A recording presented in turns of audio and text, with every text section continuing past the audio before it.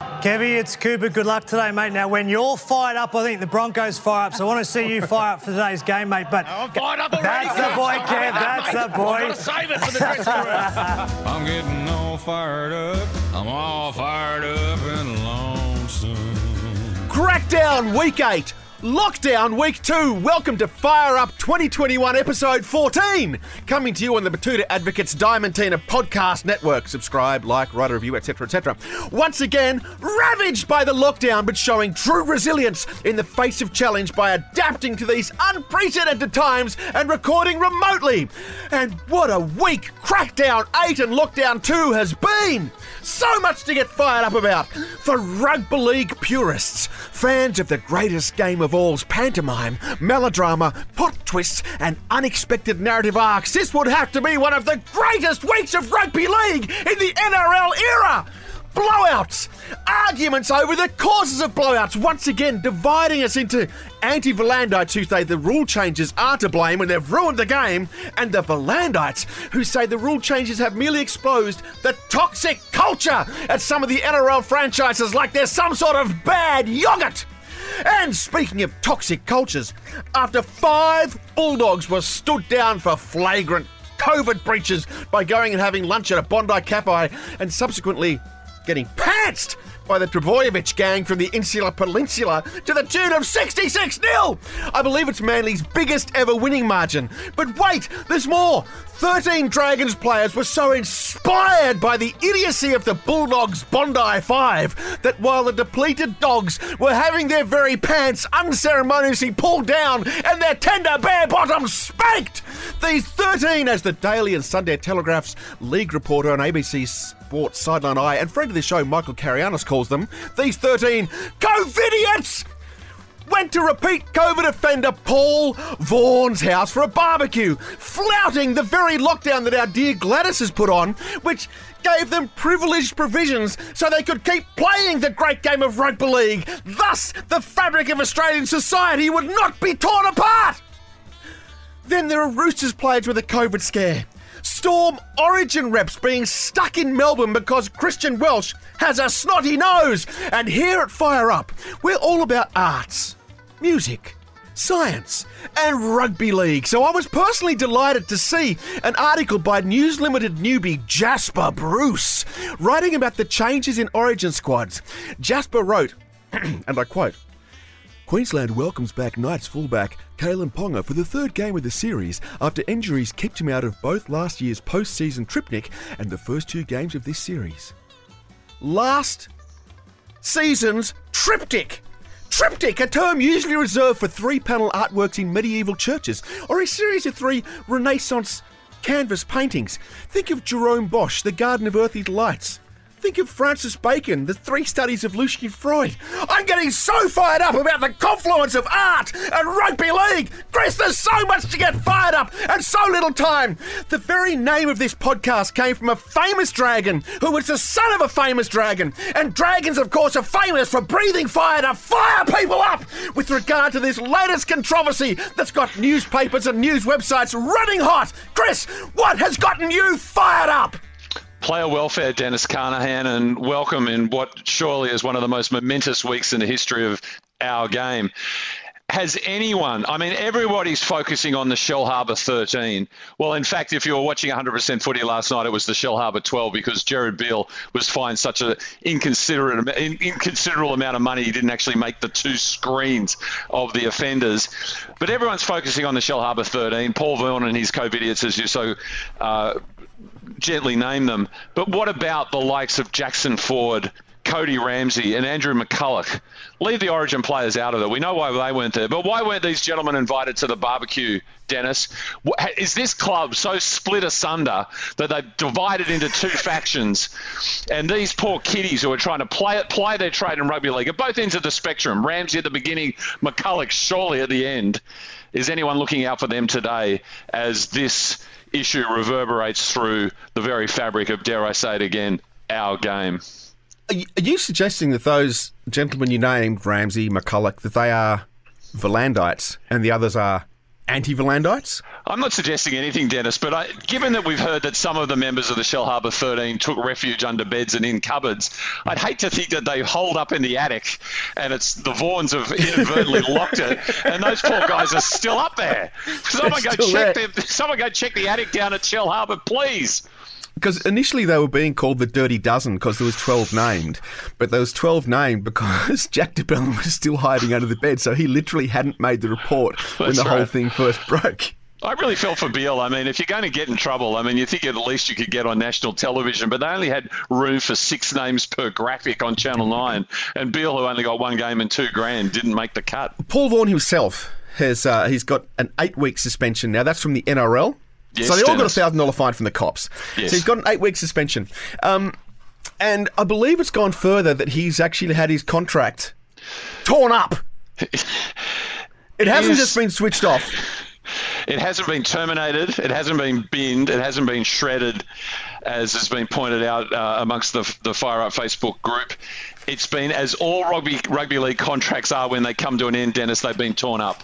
And let's face it, if players were smart in this world of e-contracts, which they're not, clearly, they would be getting their electronic signatures on electronic contracts, because then they'd be hauled in to head office to be dragged over the proverbial hot coals for whatever offence that they've committed, and the club could threaten to tear up your contract, and with impunity the player could say, try your best. Because last time I checked, a digital contract can't be torn up and never will be torn up. But you can still print them out and then, with impunity, rip them up and throw them over your shoulder. Now, you've got to think about Paul Vaughan. If I was the RLPA, I'd say I'd see you in court. You've got to think about Paul Vaughan. Paul Vaughan is a Quangers boy, and he came from the Raiders. This is a club that bought the rugby league Todd Carney. Yes. Josh Dugan. Dukes. Joel Monahan. That's right. We've had so much joy. So imagine the club that they signed Curtis Scott. Imagine if that club lets you go before you've done your controversies, because that club looked at you and went, you are so up for a controversy, for an atrocity, we're going to let you go before it happens. That's got to be a mark. Let's face it, when Paul Vaughan came to the Dragons initially, he played his best football, and I think you'll find he was part of a successful Origin tilt a few years ago. But he's played with a barely contained fury and ferocity, reflecting the fact that he realised that he'd missed his opportunity to add to that great pantheon of Raiders transgressors. I mean, they really are storied, the likes of the Carneys, the Dukes, the Fergos, and he's the rest of his career is trying to make up. And let me tell you, he's made up for it and then some. And, I mean, obviously the clubs are queuing up right now. I certainly hope the West Tigers are at the front of the queue to sign him and secure his services. But former creator of this show, Brett Oden, of course, highlighted that with Vaughan having time on his hands and given that he is a repeat COVID offender, he might be able to get a gig down at the Barrel Organic store, where they seem to be going against the grain, where if you're wearing a mask, you're not allowed into the store for hygiene reasons. And if you've been vaccinated within the last 14 days, similarly, you're not welcome within the store. I think Paul Vaughan will find a home. I don't fear for the kid. I think he'll find gainful employment in Barrel soon enough. You think he'll be selling no jab T-shirts in the Barrel Organic shop? That'd be fantastic. Look, I mean, didn't you feel that there was something broader than... Look, first of all, Redfern Pat, who we'll hear from later, pointed out a couple of things. I think he noted it must be really tough for anyone who heard that they weren't invited by the story breaking, the likes of Ford, Ramsey and McCulloch. It must have been a real blow to them. But he also... What did you point out, Pat? I believe it was Hook DJing at the game. That's what I was remembering. So the word got out. And it was on Stephen Ferris's birthday too. And he wasn't there. Well, so Hook had to DJ. As I said, if you check the attic. So, this was quite a celebration. As we know, Stephen Ferris has joined the St George Illawarra coaching ranks this year. It's a team infused with youth, the likes of Peter Gentle and Matthew Elliott and Hook himself. And I guess the guys were somewhat disappointed to find out that Hook had decided not to actually DJ at the event, as far as we know. But I would have thought Hook would have been thrilled that this was more evidence that the St George boys are really getting around each other. And despite apparently, as soon as they'd secured the 1-point victory in that anything but thrilling victory over the New Zealand Warriors up at Central Coast Stadium on Friday night, they were apparently sat down and read the riot act and said, whatever you do, don't go to a party at Paul Vaughan's place at this particular time on Saturday. Wink, wink, wink. And all this spin that's been put out about the St George powers that be had advised the players not to go. My sources tell me that the whole thing was done with a bit of a wink and a nod, because Hook saw this as a fantastic bonding opportunity for the boys. And but for some nosy neighbour down at Shell Harbour blowing the gaff, this would have all secured their drive to the 2021 Premiership. And by the way, do you know what the noise complaint, do you know what the generation of the noise complaint was? Was it Hook's DJing? It wasn't was loud. He wasn't playing Sweet Caroline, was he? That's right. he had When the Saints going in on blue. No, it wasn't loud music.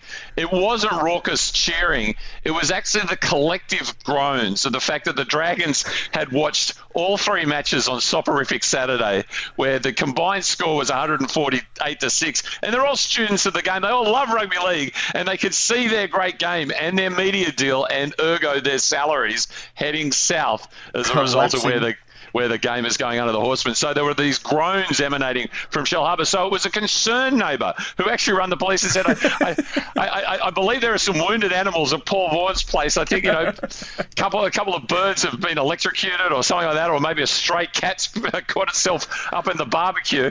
And so the police went in there concerned for the kids, and all they found, first of all, of course, was Corey Norman's wallet. So, well, I'll get to that in a moment. I'm just wondering what you were saying about the Dragons coaching staff, the triptych of coaches, saying don't go and celebrate. It's one of Wayne Pearce's things that if you give instructions with a negative, the subconscious mind eliminates negatives. The subconscious mind only believes in positives. Yeah. So if you say, don't go and celebrate, all the subconscious mind hears is go and celebrate. Because that's all it hears. So I think Wayne Pearce could be to blame for this. Well, finally, we might later in this program have a look at who's the real architect of the blowout. And let me tell you, Junior's name is starting to be mentioned in dispatches, particularly by one Buzz Rothfield. But put it this way, rugby league attracts risk takers and people with a can-do attitude. So whenever you tell a rugby league player you can't do, you're right, Dennis, they just transfer that into we can do. And exactly. And to be honest, I certainly interpreted it. I mean, they will be known forever as the Shell Harbour 13. They've joined the Royal Randwick 5 from the Canterbury Bankstown Bulldogs. If you want to think further afield, what about the Chadstone 5 of the Indian cricket players over the recent summer? And of course, let's not forget Doogs. And I see them as... Do you mean the Dugan 1? The Dugan 1. And let me tell you, he's used to that. And I see these guys as countercultural heroes. I think we'll be looking back. I watched the trial of the Chicago 7 on Netflix during lockdown over the weekend and was very impassioned by the commitment of people like Tom Hayden and Abby Hoffman and people like that. I believe that within 2 or 3 months, we'll be seeing a very quickly cobbled together trial of the Shell Harbour 13. And I think we'll learn the real secrets of what happened that day. And these guys will no longer be vilified, but they'll be worshipped and revered for the pioneers and the can-do attitude people that they are. Speaking of can-do attitude, Corey Norman. So you alluded to this before. Corey Norman. Tell us about Corey Norman's wallet. What sort of wallet have we got? Are we talking leather? Are we talking one of those old like surf scene Velcro and nylon fabric like they used to have that with reef maybe on the side like they had in the 80s? Or what's he got? Well, if it's like my last wallet, I was attracted via the Alice Cooper store to the $1 Billion Babies wallet because you kind of get the idea. You got the $1 Billion Babies logo on it and you think, well, I'll have $1 billion in the wallet. And it was kind of synthetic alligator and it didn't really last the course, unfortunately. But look at it this way. I think Norman's purchased a wallet that's able to deal with harsh, cold conditions, basically on the assumption that he is definitely heading to Super League sooner than he might like. And of course, it's also fire resistant because said wallet was apparently found on the Vaughan barbecue. And let me tell you, I mean, they're top of the range, the Vaughans.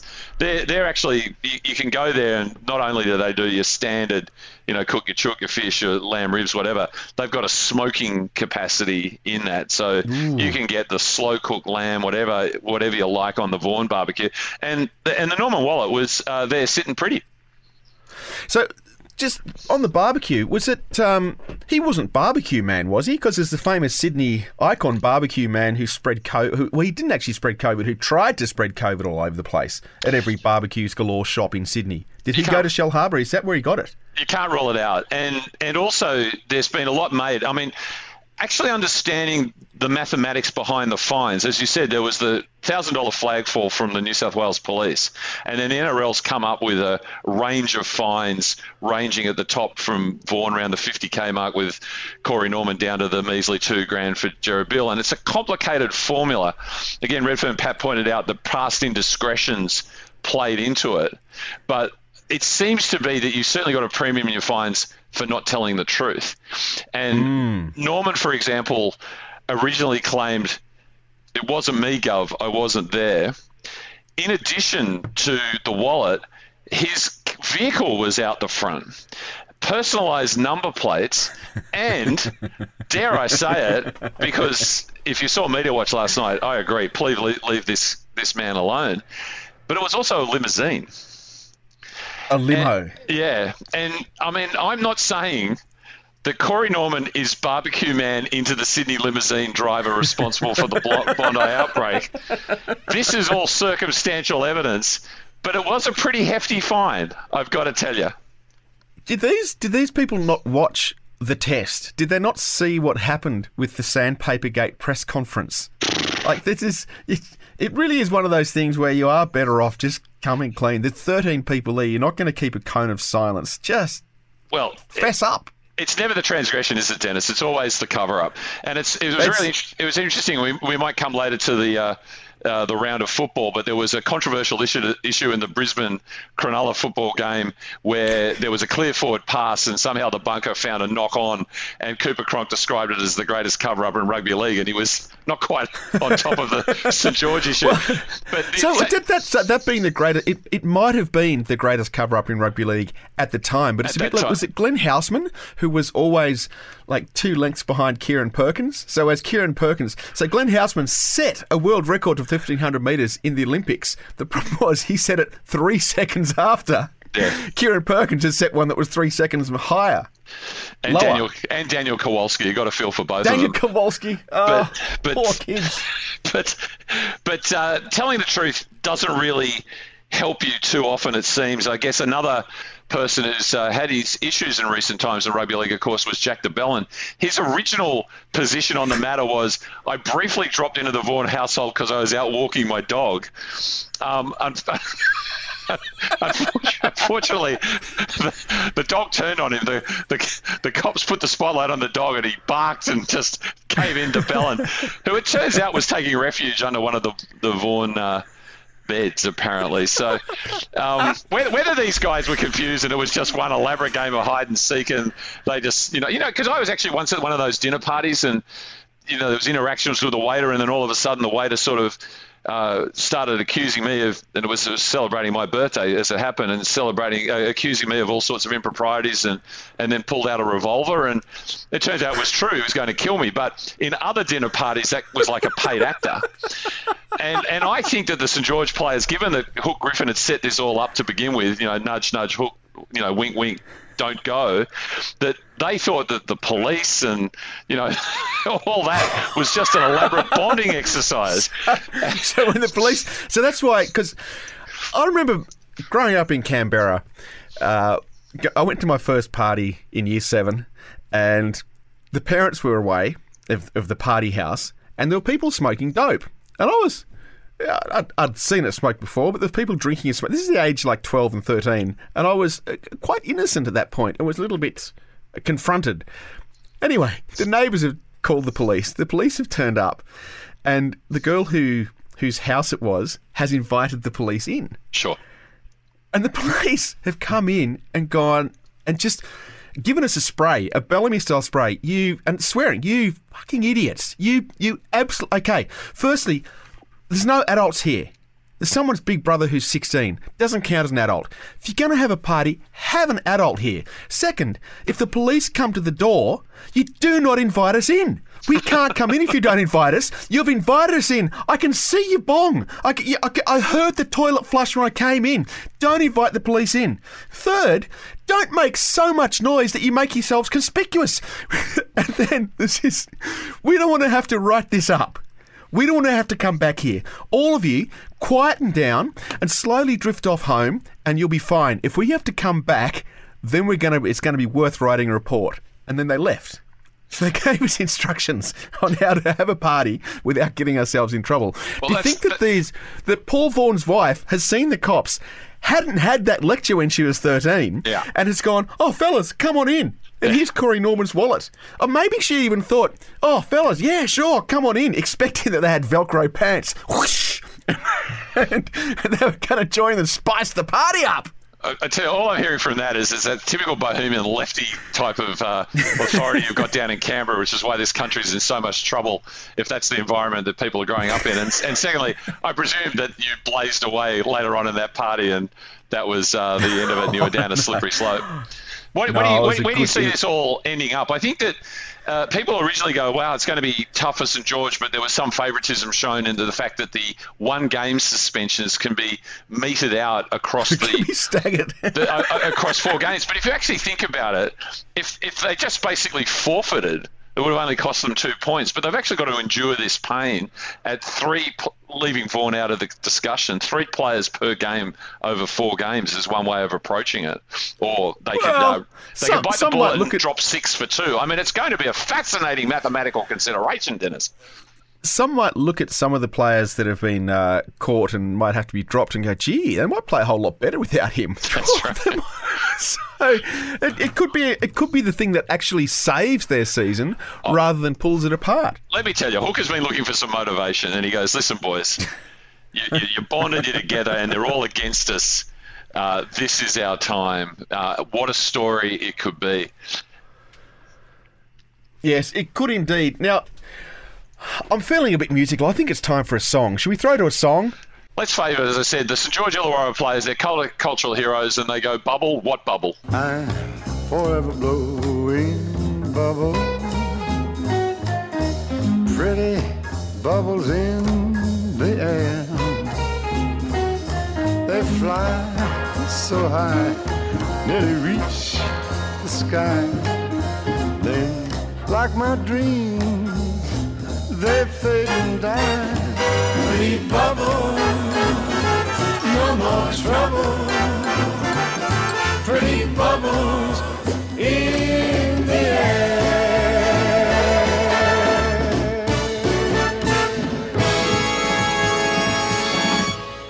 Now, you've got to give credit a little bit to the Dogs. I thought they turned up really well. So it was a real tight struggle there. So from Dean Martin, the king of cool, to a team that are playing a cool style of footy, according to Daly Cherry Evans. What makes a cool style of footy, Chris? It's a very, very good question, Dennis. And it was, to me, Daly Cherry Evans is clutching at straws because he had an absolutely horror second origin. And there was no greater humiliation for poor old DCE that the team talk at the end where the circle is, boys, we've got to pull it together. We've got to pull it together for ourselves, our families, our coaching staff, our fans, our state, our Commonwealth. Was Ben Hunt that was leading the discussion. That's how bad it was for DCE. So at least he's able to go back to the comparative hearth of the Northern Peninsula and say, this is where I belong, this is where I live. And he says, we're playing a cool style of footy at the moment. There's a good vibe at training, and if anything, it helps distract me and refocus. And that's the genius of someone like Daly Cherry Evans, who is able to be distracted and refocused at the same time. And and let me tell you, when you actually look behind what a cool style of footy is, I'll give you 2 words: Tom Trbojevic. Now, I believe that Trent Barrett had something to say about the Trbojeviches. He did, because this came off the back of Tom breaking through the defence yet again, getting over the line and waiting for his brother Ben, and he passed the ball to Ben for what turned out to be overruled as not a try, and Trent had this to reflect on it. Tom's a good player, but as a human being, the selfless act to throw the pass for Ben Trbojevic for a try that was pulled up, what's that say about Tom, Baz? Looking after his brother. They're a good family, mate. We all know that. Can't you just hear the jaundice in T-Baz about the endless crap that goes on about the Trbojevic family? If I had to hear again that they're down at junior footy, marking out the lines, handing out the oranges, motivating the kiddies. I watched that game. It wasn't a game. Manly should have scored 90. If I'm Des, I'm furious. I've got to say, if Bellamy was the coach of Manly, he would have been blowing up, because Bellamy does not care about the scores. Bellamy doesn't care about blowouts. All Bellamy cares about is the process. Right. He doesn't care about the result. All he cares about is the process. So if you're bombing tries, he doesn't care if you're 66-0 up. If you're bombing a try, you are going to have Bellamy spittle on your face as he roars at you and swears and calls you every Carmichael under the sun, because he doesn't care. So all he wants is process. They scored 11. They blew about 6. It should have been 100. And you're right. Bellamy, I reckon Trbojevic should be in reserve grade this week for that performance. The hubris of the man is to cross the line and then wait for your bro. And like T-Baz, I'm sick of this Trbojevic lionisation. It was appalling to watch. And look, I felt for Canterbury, who was short the Royal round week 5. So, Can I throw you a couple of words? Showboating? Yes. Yeah. Grandstanding? Galaz. What about this one? Layering up. Layering up, exactly. Can I be the first on record to say Manly Warringah Seagulls 2021 Mug Layers? Mug Layers! Of course they are. I've got to say, though, with the cool style of footy, it's such a lame, tremendous football, very laid back, great vibe.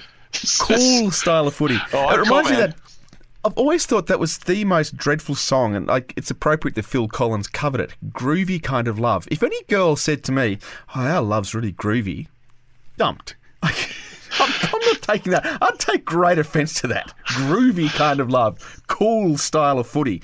Cool. Cool was the word that Peter V'landys, when I was doing a jingle for New South Wales Racing a few years ago, Peter V'landys wrote the lyrics about it. And I had to sing Peter V'landys' lyrics. And I had a long argument with the advertising manager saying the words cool, hip, place to play when you're trying to attract 25-year-olds, those two words are 60s words. You don't call things cool and hip in this millennia. That's totally Poochie stuff if you follow an Itchy and Scratchy. But I tell you what, though, it does give me some thought to Peter V'landys doing a sort of an autobiographical tune to the tune of I Am the Walrus, I Am the Horseman. do. Look, well, I know Peter listens, so Peter, if you want someone to do the backing for you, I'll happily do it and do the back. But obviously, Peter would write the lyrics himself. I'm happy to executive produce. T-Baz was asked a pretty pointed question at the end of his press conference by, I believe, Hannah Hollis. Do you think this might be considered as one of the darkest days in the Dogs' history, the result? I think that's going a bit far. There's got to be some pretty dark days. Is it T-Baz? It's certainly the biggest loss they've had to the Seagulls. I believe it was the Seagulls' biggest win. Yes, it was. It actually eclipses their victory over Penrith in the early 70s, 70 points to 7, which, by the way, was in the era of the 3-point try.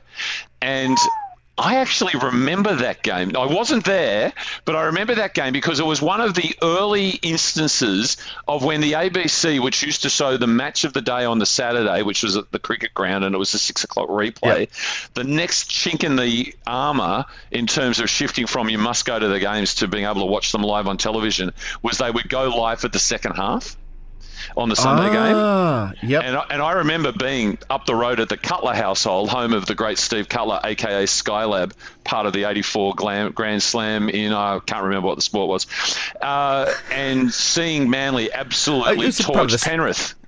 That was part of the space race, wasn't it, Skylab? And he came crashing to Earth in the late 80s. In Western Australia somewhere, down near Kalgoorlie, I think. Yeah, so there was an absolutely huge win. And look, yeah, sure, I think there was some issue in the early 2000s where Canterbury might have been standing astride the top of the competition table and they got stripped of all their points. But if I'm a Canterbury fan, at least they're a good team. That did get the Raiders into the top 8 that year on the back of that, because we wouldn't have made it otherwise. Well, as a fan, would you rather your team is outstanding and caught cheating, or absolutely godmotherless last like Canterbury and no hope of any redemption anytime soon because they're still recruiting backline, not a forward pack? I think I'd take good and cheating. Well, let's let T-Baz have the last word. What else does he have to say, Pat? Sorry, could you repeat that again? Oh boy, poor old T-Baz. A press conference for the ages. Full doing it tough. Now, I'm pretty sure he has coached more than half of that Manly team. Yes, that's the thing that really galls him. And he was actually asked that question. It was put to him, Manly team looking pretty good. You've obviously had a lot to do with it, like trying to goad him into saying, yes, I helped at that dynasty. I remember being at a sponsors dinner in 2005, which was a very important year in my life, Dennis. And I was, again, at the urinals. I know this is a recurrent feature of my life. And Roy Simmons, who was an assistant coach for the West Tigers at the time, was there, and we exchanged pleasantries, and I had just read his autobiography. And I said, Royce, look, I read your book, given to me by my good friend Stephen Gorry. I said, really enjoyed it. And he goes, I don't know about that book. And I go, what do you mean? He goes, well, they wanted details about my life. I just wanted to put in some funny stories. And I said, no, it was really good. And of course, Penrith was coming off their 2004 premiership victory. And I said, well, yeah, skinny burn, sideline. I said, you must take some pleasure in that, Royce, having built that squad. He goes, no, I couldn't give a shit about that. I'm West Tigers now. And it was at that point, at that urinal, that I knew we were going to win the premiership. Now, the fact that we were 6-8 at the time wasn't an issue. Beautiful. Well, that brings us on to a team that's probably not quite 6-8, probably more like 4-12. That is going to be playing the Manly Warringah Seagulls this week. And it terrifies me to think that my Raiders could potentially be losing to a team that has Walker at fullback. Yes. That really upsets me. But Canberra, of course, Canberra played the Titans in Canberra, and Canberra's had a great track record against the Titans in Canberra. I recall a game, it would have been 2010, where the Raiders were 22-0 up at half-time. And it was Matt Orford's first game for the Raiders, and the Raiders lost that game. Whereas this week, oh boy. What did Ricky Stewart say about the result, Pat? Welcome to Thinking 40 with the game's greatest thinker, Ricky Stewart. What do you put that down to, Ricky? It's not what we've practiced, mate. Thinking 40 with the game's greatest thinker, Ricky Stewart. So they don't train to get beaten like that. They don't train to lose. That's a surprise. Because only a couple of weeks ago he was saying, thank goodness we lost. So you could be forgiven for thinking that maybe that's what they do practice in case they bring on Xavier Savage accidentally and illegally. But this week, no, there was no Xavier Savage. There was just a loss. And surprise, surprise, it's not what they train for. I must say, you must take some comfort from those words, because at least you're getting confirmation that they're not out there training to lose, because there had been a lot of evidence to the contrary. I mean, that was really the centrepiece of Soporific Saturday, and it went on to see the return of Kalen Ponga, Tom Trbojevic style, to pilot the resurgent Newcastle Knights, who apparently hadn't had their spine together since round 2 last year, into a huge victory over the hapless Cowboys. And everybody was really, really concerned about the future of rugby league. And if you were concerned and you focused on the last fixture of the round, where my Tigers took on the South Sydney Rabbits, Dennis, you'd be equally concerned, because can I just simply say, and this is an insight that I've patented and no one else has mentioned at all, it looked like it was a training run for South in the first half. Oh, with some orange. You were there, of course. I was there. There was just some orange witches' hats around, and generally they found their way around said witches' hats. There was a bit of resurgence. Like the Tigers showed a bit of resilience in the second half. They scored 16 points? Well, they scored 22, but you can say that, Dennis, but I would like to make the observation about South's performance in the second half. And again, I've patented this because no one has made this observation about that performance. South switched off. Ooh, I thought you were going to say something even more groundbreaking, like they'd put the cue in the rack. They'd taken the foot off the throat. They'd backed off the pedal. Yeah, they're thinking about next week, which if I don't know if they got the bye, but it would be, I don't know, a party at Adam Reynolds' place. I'm not sure, but of course. There's so much soul searching going on at the Tigers at the moment, Dennis, and poor old Madge, he's really, really struggling, but he's continuing his pursuit for a solution to our problems. Imagine improved second half, but I suppose it doesn't mean much when you miss the jump 26-0 in the first half. For 3 weeks our starts have been ordinary, so we've got to be accountable towards that. Well, what happened at the end there doesn't mean nothing really. I mean, it's sad to say that our start looked like a training run for South. It was very disappointing to sort of see us start like that. We've done a lot of work, and I need to find men that are going to be accountable to what we're doing. It's not acceptable there for where we're going with the club. Like, our first half was garbage. Needs to find men. Yes. He's back to the recurring theme that for men's football you need men. He's not suggesting he has women. What's he suggesting he has? I don't know. I think in 2021 it's a fairly loaded conversation where you say we're needing to find men. As we pointed out recently, he has been seen clutching a copy of Jane Phelps's The Inside Man. And this concept of men seems to be a bit of a catch-all for when you're not playing well. What it doesn't really describe is the alternative. And by the way, I've contacted my intellectual property lawyers about him suggesting that South had a training run because I've patented that. And I'm not quite sure where this goes because I've had a pretty good long look at the roster, and I'm not sure that he's going to uncover some additional men in there, to be honest. Is it possible that it's not the gender issue he's talking about, but it's the age, wisdom, courage issue that one associates that boys against men? Is that possibly where he's going? That he's got a team of boys? Well, he was asked about Dale Finucane, as everybody is these days, and he goes, and he wouldn't necessarily explicitly acknowledge that they're talking to Dale Finucane, which to me is code for we have talked to him, and he said not interested, Madge, but.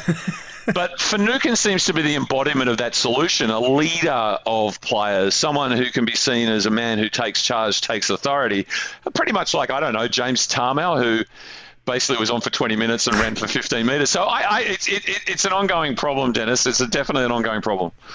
Because, I mean, the Panthers, who did they? Oh, no, they had a tight game, didn't they, the Panthers? Because the Panthers were missing a few players.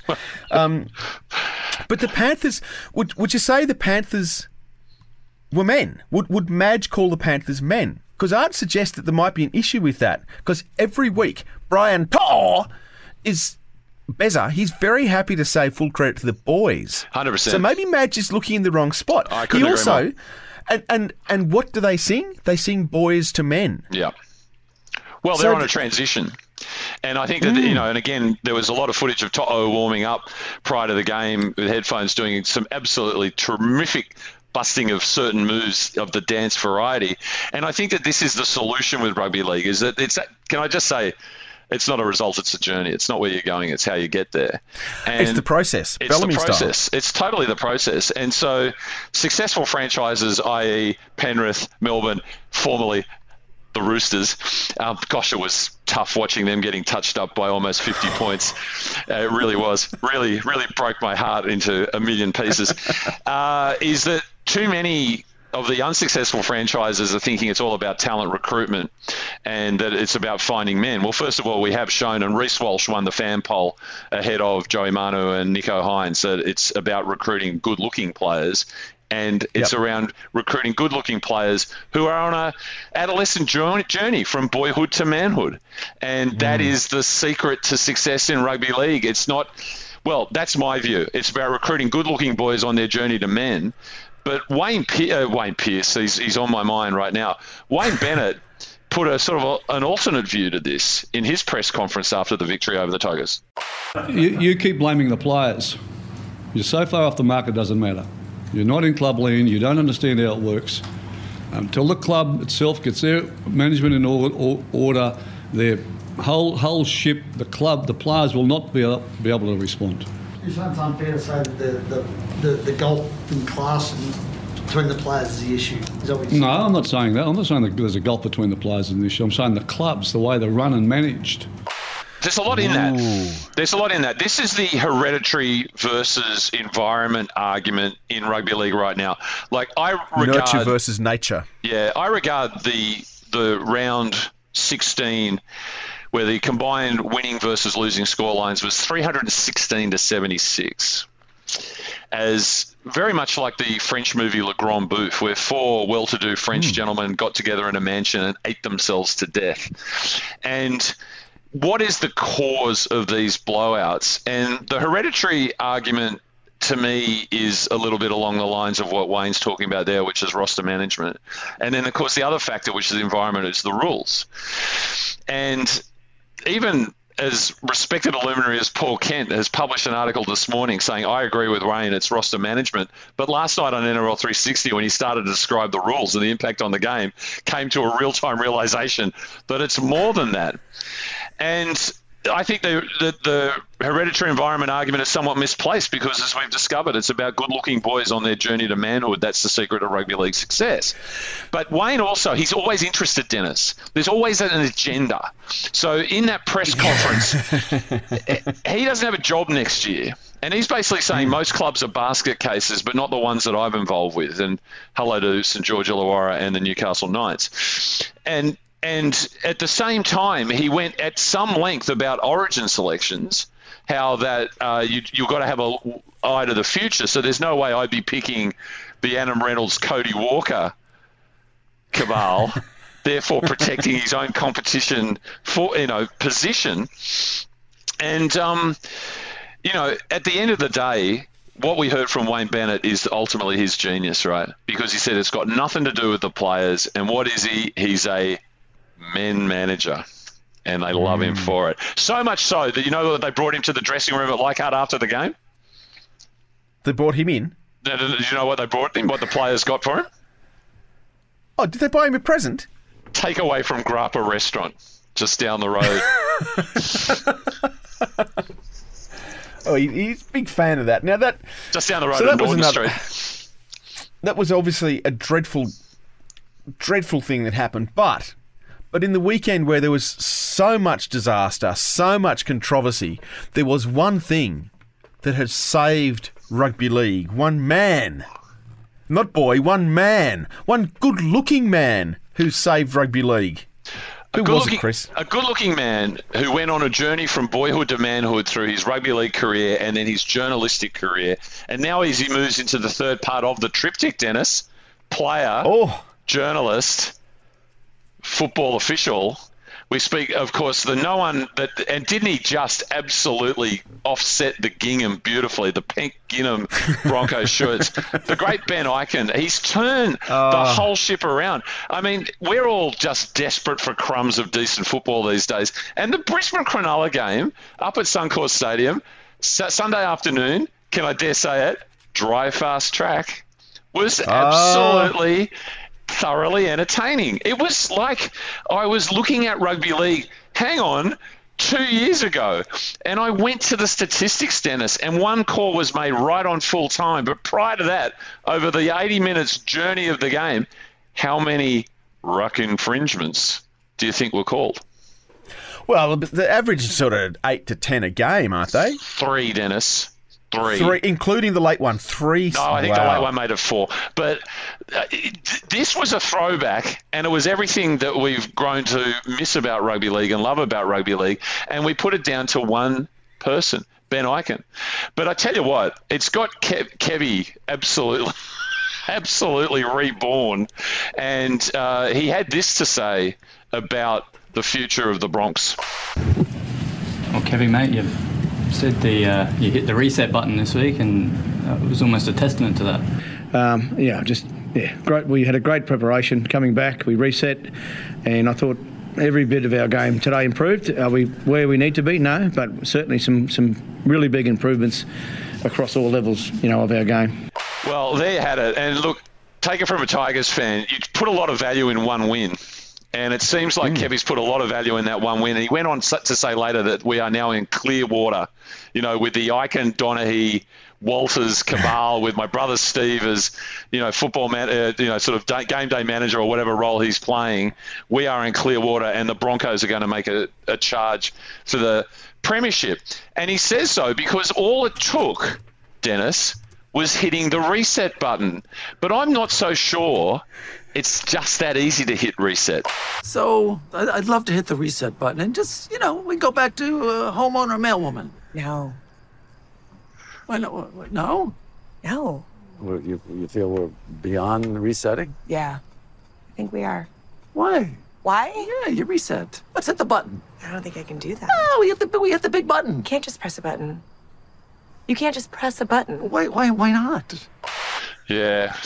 So there might be still some tough times up there north of the border, Dennis, but let me tell you, all New South Wales Origin fans took something also out of that game, and that was Payne Haas chasing down the flying Cronulla player who was going to score a consolation meant nothing try on the 80th minute. And it gets me thinking, Dennis, it's Origin time again. It's Origin time again, and of course, Josh Papali just last year chased down the flying Jamal Fogarty and brought him down. And was he really flying? Well, it was the fastest run of the year. Like the tracker, the matrix around the ground tracked him. He broke 38k. It was the fastest run he had for a few metres. He was the fastest NRL player. So Papali'i, it was an astonishing thing. Papali'i is faster than Trbojevic and Edo Carfact. Statistically, over the year, last year, yes. Wow. But my point from that is this. I think it might have buggered him. I think he's done after that run because he hasn't been at his best since then. He went off and did some boxing, and he's boy. This is the problem for a lot of creative people. I mean, it's generally said that we've all got one novel or one album in us, and maybe Papali'i just had one run in him. And that was his hit. And that's it. It's over.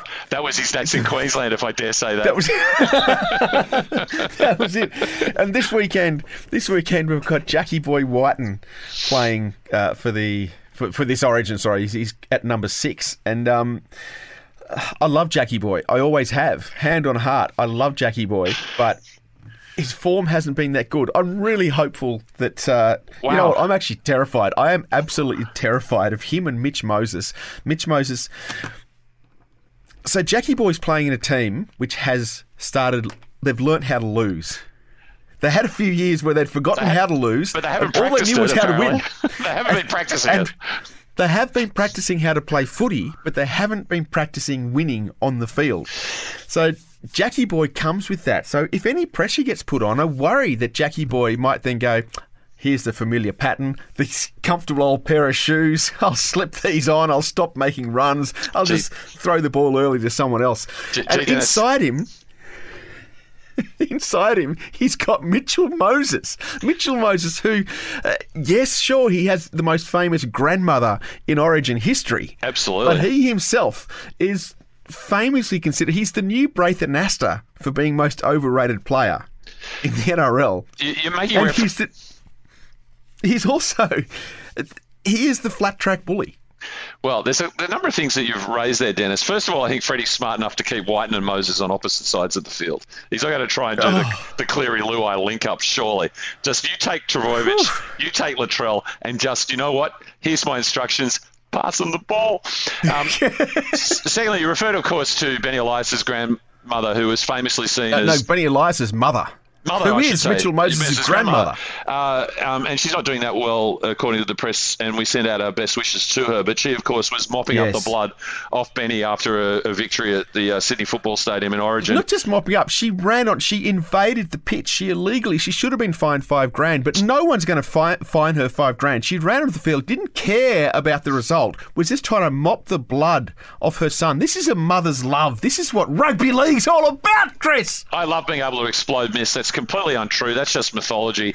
She was actually, Mrs. Elias was actually part of the New South Wales team, and she was in that squad for that particular purpose because she's well known as being the cut person in the corner for a number of boxers that came out through the 70s and 80s in this great town of Sydney. Did she have a magic sponge? Did she was great with the magic sponge? And she just go, you're dropping your left. It confused Benny, but still.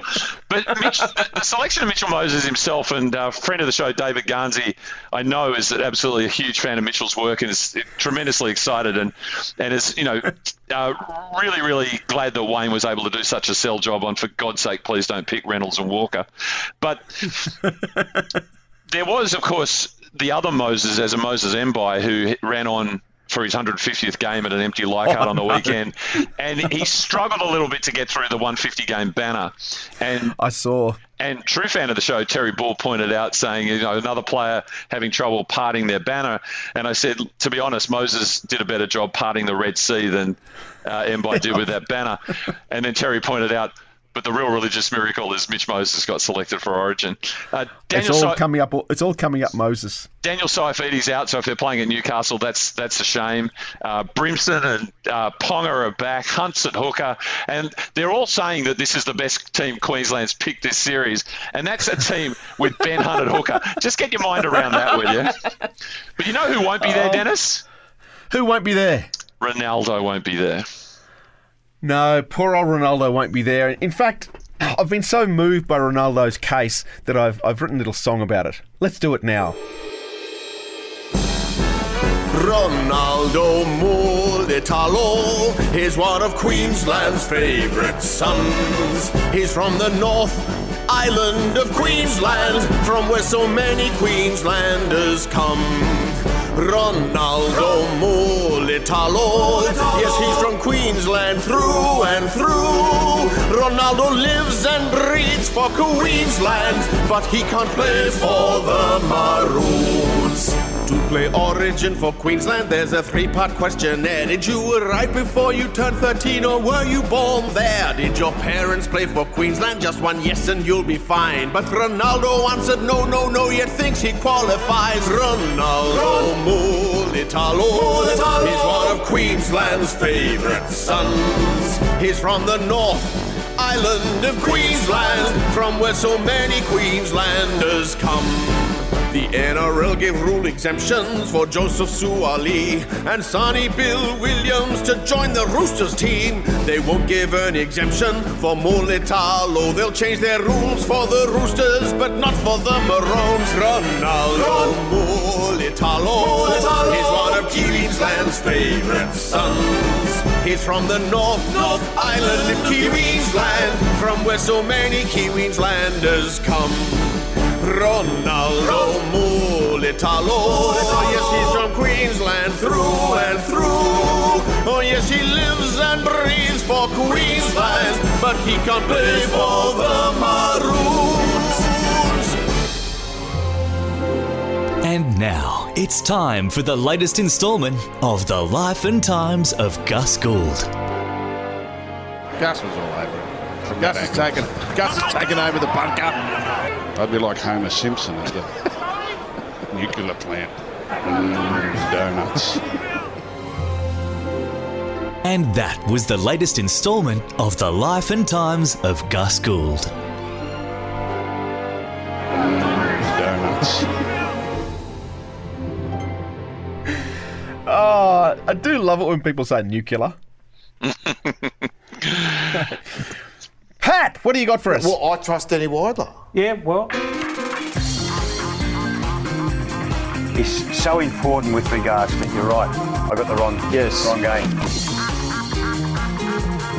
Call you 5 for that? No? I can't get 5 for that, can I have no intelligence. That's what I'm suggesting. Dennis. Yes, Pat. I want to play a game with you. I'm ready, Pat. So, spoiler, our media watch this week is Spud Carroll. Spud? Yes. I'm going to play you a clip. So he's been prompted in one of these, like, round the grounds, quick minute or whatever it's called. So they've prompted him with a question. I'm going to play you his answer, and you need to tell me what the question is. Is that true? Can I go? Yes. Okay, to quote the band The Killers, I've got soul, but I'm not a soldier. I mean, Wally, Alfie and Big Gordon, they'd be turning, not in their graves, they're ashamed. Okay, so I blew rinse in 2 games out of 3 at Queensland, so sorry, Tubes, you got no unwinnable argument here. They've got no soul and certainly have no soul and certainly aren't soldiers. What's he talking about? What's he trying to say? Did Vonnie say, Spud Carroll, did the Queensland Origin team have a soul? That is true. Because he did say soul, soldiers several times. But he did say I have soul, but I'm not a soldier. So how's that? Which is a quote from the Killers song, All the Things She Said, correct, Pat? All the things I've done. All the things she said. All the things she said, of course, being the Russian sister's tattoo. Oh, tattoo, right. So that yes. The Killers song is performed or mimed to by Justin Timberlake in the movie Southland Tales. Has anyone ever seen Southland Tales? I can say no. I haven't. It's extraordinary. I haven't. It's an extraordinary film. It's an absolutely extraordinary film. It's got The Rock in it, Timberlake, as I mentioned, and it comes off the back of a graphic novel. And the director who made it, basically, his career was in tatters. It was the guy who directed Donnie Darko, and then he's done Southland Tales, and he went south and he tried to make a comeback with that Cameron Diaz vehicle, The Box. But I can't recommend it more highly. Spud in it? I think Spud is it. Speaking of Vonnie, by the way, who's come off a stellar first week in NRL 360, they were discussing how, with Ben Ikin saving rugby league, that there's a new training regime at the Broncos, and the trainers come in and hit them hard. And our very good friend Carmen. I think we have a clip of that. Oh, really? Yes, we do. Love to hear that. The roster's a patchwork quilt at best of times anyway, so we're probably seeing that. Look, it's the old Gay Waterhouse model. She gets the horses in, she works them hard. If they can't do the work, she gets rid of them. Yep. That's the new Broncos There's a few model. carrying shin splints in the Broncos at the moment. And there'll be a few more with the way it's going. Yeah, all right, get the white curtain out. That's a tough regime. Wow, Vonnie. Vonnie used to work at the Eagle Farm Equine Hospital, so she's had a little bit of experience there. And they're referring to the tougher training regime that's been brought in now that Ben Ikin's come and saved rugby league. And as a result of that, Albert Kelly, 30, did his hamstring. Ben Teo, 34, went down with a calf injury. Carmichael Hunt, friend of the show, 34, did the same. And Kenny was referring to their old men injuries, and we know that the successful rugby league team can't just be men. We need boys to men. And we need adolescents. And Vonnie put it perfectly when she said, I think it's time to get the white curtain out for some of those Broncos. And again, it's just more evidence that Ben Ikin is saving rugby league. What else, Pat? You were talking about Justin Timberlake before? Yeah. Well, can I give my Janet Jackson piece for today? It's been the most popular part of the show, Chris. You've got to let it out. I'm single-handedly reviving her career. Her highest-selling album... So her highest-selling album is Janet Jackson's Rhythm Nation 1814 or 1814, depending on how you look at it. I actually named my basketball team after that album. We were called Rhythm Nation 1993, which takes you back to the time. The album came out in 1989, had 4 singles. Rhythm Nation. What year? It came out in 89. 1989. Yeah, which... Okay, thanks. One argues you probably should have called it Rhythm Nation 1989, but anyway. 4 singles, Rhythm Nation, Miss You So Much, Escapade and Black Cat, and get this, the Black Cat was written specifically for the Penrith Panthers. That's a little known fact. And the album is... Did Gus Gould commission that? That's right. And it's the only one in history to have 3 #1 hits in 3 separate calendar years. Wow. How about that? Did Black Cat get to #1 in 1991? I believe so. And it sold more than 12 million copies worldwide, and it is definitely worth checking out. So what feedback do we have, Pat? So we were talking last week about Rugby League University. Yeah. And we remember we were saying that that we'd have Mitchell Pearce teaching literature. Yep. We got Spud. Not Spud. We got Benny teaching maths. Ronaldo teaching geography. Yep. Uh-huh. And the Fire Up Brains Trust have jumped on. We got Andrew Ison saying that Brian To'o teaching dance. Nice. We certainly won't have him teaching music based on his taste that we've heard of. We've got Interpretive dance. Interpretive dance. Andrew Callov saying Stephen Hawkins on how to play the ball correctly. And I don't know if you guys have ever seen Jared Wallace play the ball, but that's a thing of beauty. Does he play for the Titans? The Titans, yes. He plays the ball Why like would I have never seen it then? Oh, yeah. I certainly didn't watch any of the Titans game on Saturday. I heard some of it on the radio, and the first time in, I would say, 20 years, first time since I've had Foxtel, I went to a girlfriend's place and watched Rick and Morty rather than watch the second half. Sure, because you described it as a game. I wouldn't describe it as a game anyway. A lot of people saying the worst game since the Melbourne Storm loss in 2013. Terry Bull and Mark Thornton saying Hopper teaching anatomy, and it's certainly been an interesting week for that family. Well, can we very briefly touch on that? Of course, is that Jamil, I believe, is the son of Hopper, is at least out on bail because it turned out that... Just got to pick you up on that. You said the son. That definite article is singular. A son? A son, because there's about 13. I don't want to continue now. Anyway, he's on bail because the bag of cocaine that was alleged that he threw away when he approached the truck in the incident that he's charged for by the police was actually turned out to be fake cocaine, and it was actually an inert material, and therefore they said, his defense says, how can you throw away a bag of cocaine when it's not actually cocaine, which is kind of, I guess, their version of a tree falling in the woods, isn't it? I got arrested once for... He believed it to be cocaine. I got arrested once for a literal bag of sugar. Very literally a bag of sugar. And when they were... I said to the police that you're gonna tell this story at your Christmas party. This is like just a bag of sugar. And then it turns out that I DJ'd this particular police branch's Christmas party the year before. And they had to call it something different.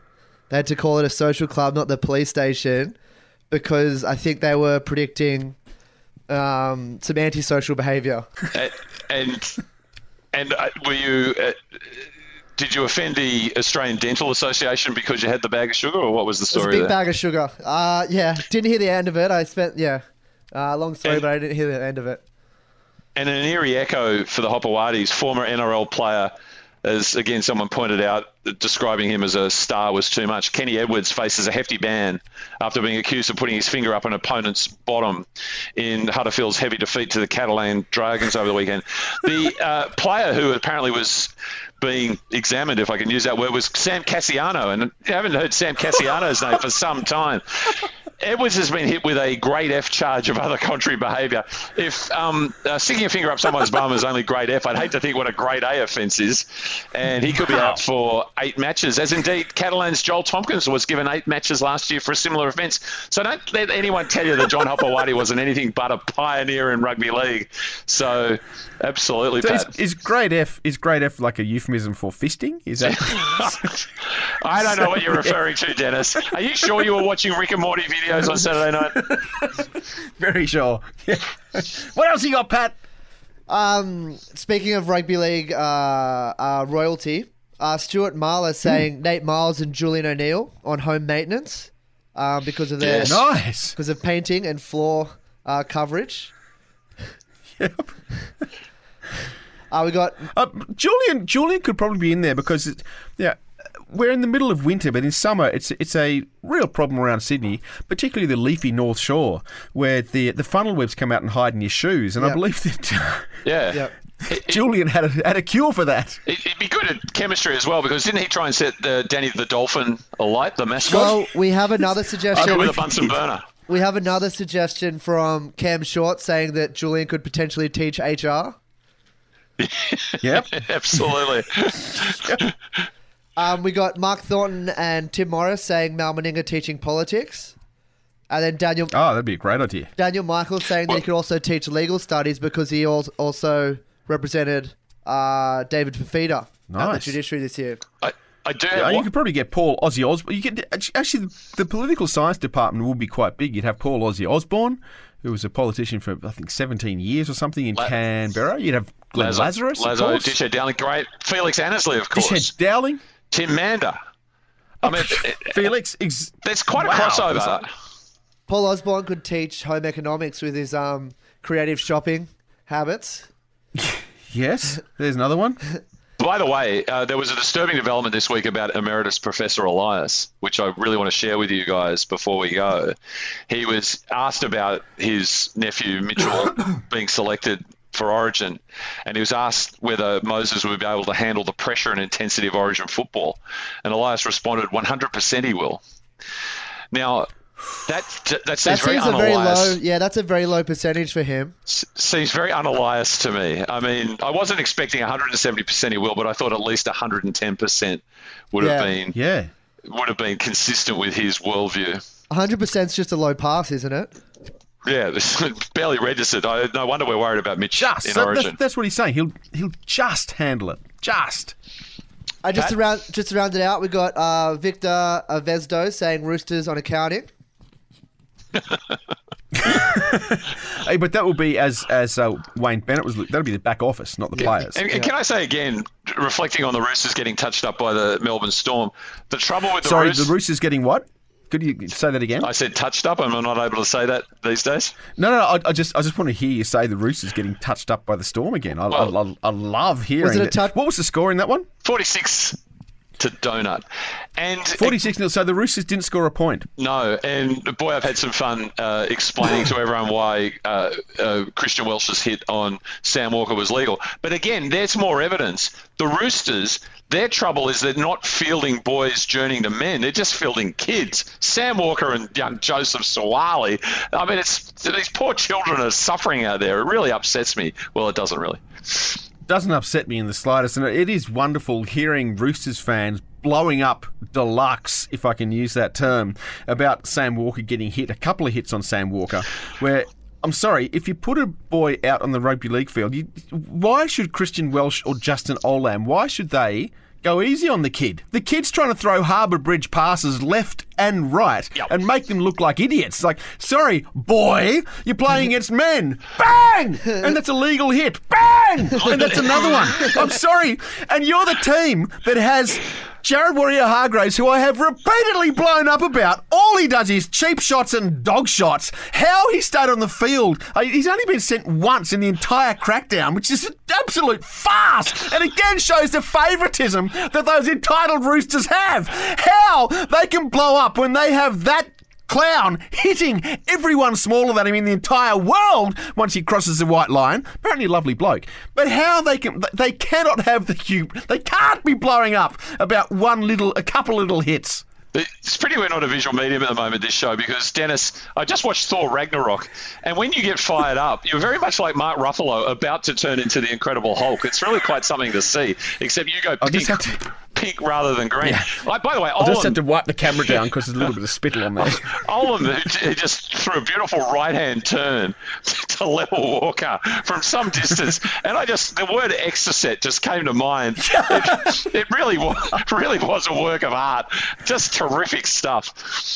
Pat? So it's my segment, so I'll give myself the final word. Please. I've got Corey Parker teaching international diplomacy, and this is a quote of his from last March, but just listen to how timeless it sounds. There's a lot of uncertainty around the happenings and I suppose the goings-on of the coronavirus. Terrific stuff. Wow. And we mentioned the expression blowing up deluxe. That group is starting to get some purchase, Pat? That is blowing up deluxe. So on Facebook, hit blowing up deluxe, and it's a this isn't Jupiter's where everyone's allowed in. We have a lot of talk about Gus's Twitter account. Perry Hall pointing out that Gus was solicited to film a porno, which we responded, "If I'm not there, start without me." Words that Kurt Capel wished he'd taken heed of. Anyway. Yeah. We got Daniel Michael, who points out that Sticky conceded he might be part of the problem at the Raiders this year. The emphasis on the word part. Yeah. Scott Atwood with a photo of Paul Crawley and Paul Kent playing for the Arimba in 1986. I can't wait. Wasn't that fantastic? Oh, yeah. That was the most wonderful picture. I should share this because I got this last year. I have a photograph Share it. You sent might to make me you might make the segment next week. a friend of the show, Vonnie Sampson, sent it to me. It's a photograph. I was trying to say it, of Paul Kent dressed up as Santa Claus when he worked at the Arimba Mall as Santa Claus one Christmas. Boy, oh boy. That's real. That was a different time. It's Paul Kent dressed as Santa Claus. That's up there with Gladys dressed as Wonder Woman on her 20th birthday. Yeah, I'm just hanging out to watch NRL 360 tonight and see Paul Crawley go, oh, it's just wonderful seeing the Travojeviches display their wares. He won't dare. I'm telling you, he won't dare. Chris, have you got anything? Is that it, Pat? Yep. Well, now isn't it now time for Chris's kooky controversy corner? No, what's it called? Chris's kooky correspondence corner, KKKK. Yeah, perfect. Chris's kooky correspondence corner. And there's just one piece that I want to bring to your attention, Dennis and Redfern Pat, and I refer, of course, to a marvellous tweet that went out under the moniker Fire Up, which is at Fire Up NRL as opposed to our Facebook and Instagram at Fire Up Rugby League. And it showed a picture of the Roosters. What was that score again? 46 nada. 46. So the Roosters scored nothing. Absolutely with all that attacking zilch. genius. So Teddy wasn't playing, obviously. No, Teddy was playing. Oh, Teddy was playing? Mm. And they still couldn't score. With the best player in rugby league, they still couldn't score a single point. And, of course, Angus Crichton had been Origin duty, so he was playing. So, Pappenhausen must have been cutting sick. He must have been going nuts. No, he wasn't playing. He was out. Harry Grant. Oh, Harry Grant. He must have been cutting sick from. No, Harry Grant's injured. He wasn't there. No, he wasn't there. This is a half-strength Storms, and they couldn't even score a single. Even Sammy Williams put in a try against the Titans. The Roosters got nothing. I just had to look up again to remind myself of the exact score, and on my NRL Today app, I see the score that says Storms 46, and then the Roosters. It's just got the picture of the cover of Sir Fred Hoyle's The Black Hole. And anyway, there was a picture of the Roosters gathering under the posts after yet another Storms try. And Fire Up tweeted, the Bondi cluster is the Roosters standing under the posts waiting for a conversion. And kudos to you, Redford and Pat, because it actually went viral, and AB Sport tweeted it as good banter, ... And let me tell you, if you're watching reality TV as much as I am, and I am, the most important thing in Farmer Wants a Wife this year is not looks, personality, a caring attitude. The Farmers, what they're primarily looking for is good banter. So, Pat, this must be additional frustration for you because you got turned away from Survivor, steered toward Beauty and the Geek, and now the very thing that you've been publicly recognised for by our national broadcaster and the ABC Sport, and Dennis had nothing to do with it, was the exact quality that they're looking for the contestants on Farmer Wants a Wife. Unfortunately, unless you've got something to tell us, Pat, you're not meeting the right gender requirement for those particular farmers. All I can say is I'm liking the look of 90 Day Fiancé at the moment.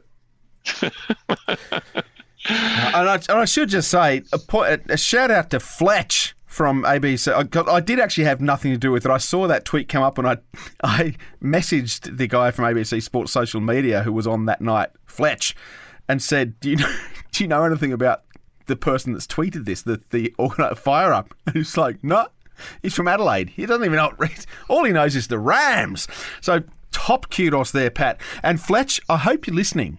I've seen the numbers. It's possible that one person is listening. Yeah, and I guess we should say we hope that everyone's listening. And I think we've indulged ourselves a little bit longer today because it's lockdown and everyone's looking for things to occupy their time, and we're happy to be part of that. Yeah, well, it took us long enough. Well, we're looking for things to occupy our time as well, but we should probably wrap it up there. I'm Dennis Carnahan. Thank you, Redfern Pat. Thank you, Chris Gale. We're fired up. Hope you're fired up. Hope your team gets a win this week or doesn't get smashed in the bye or go out and have 13 players lost by breaking COVID the St. rules. George boys. We had a win to... No, I don't think so. No, it didn't.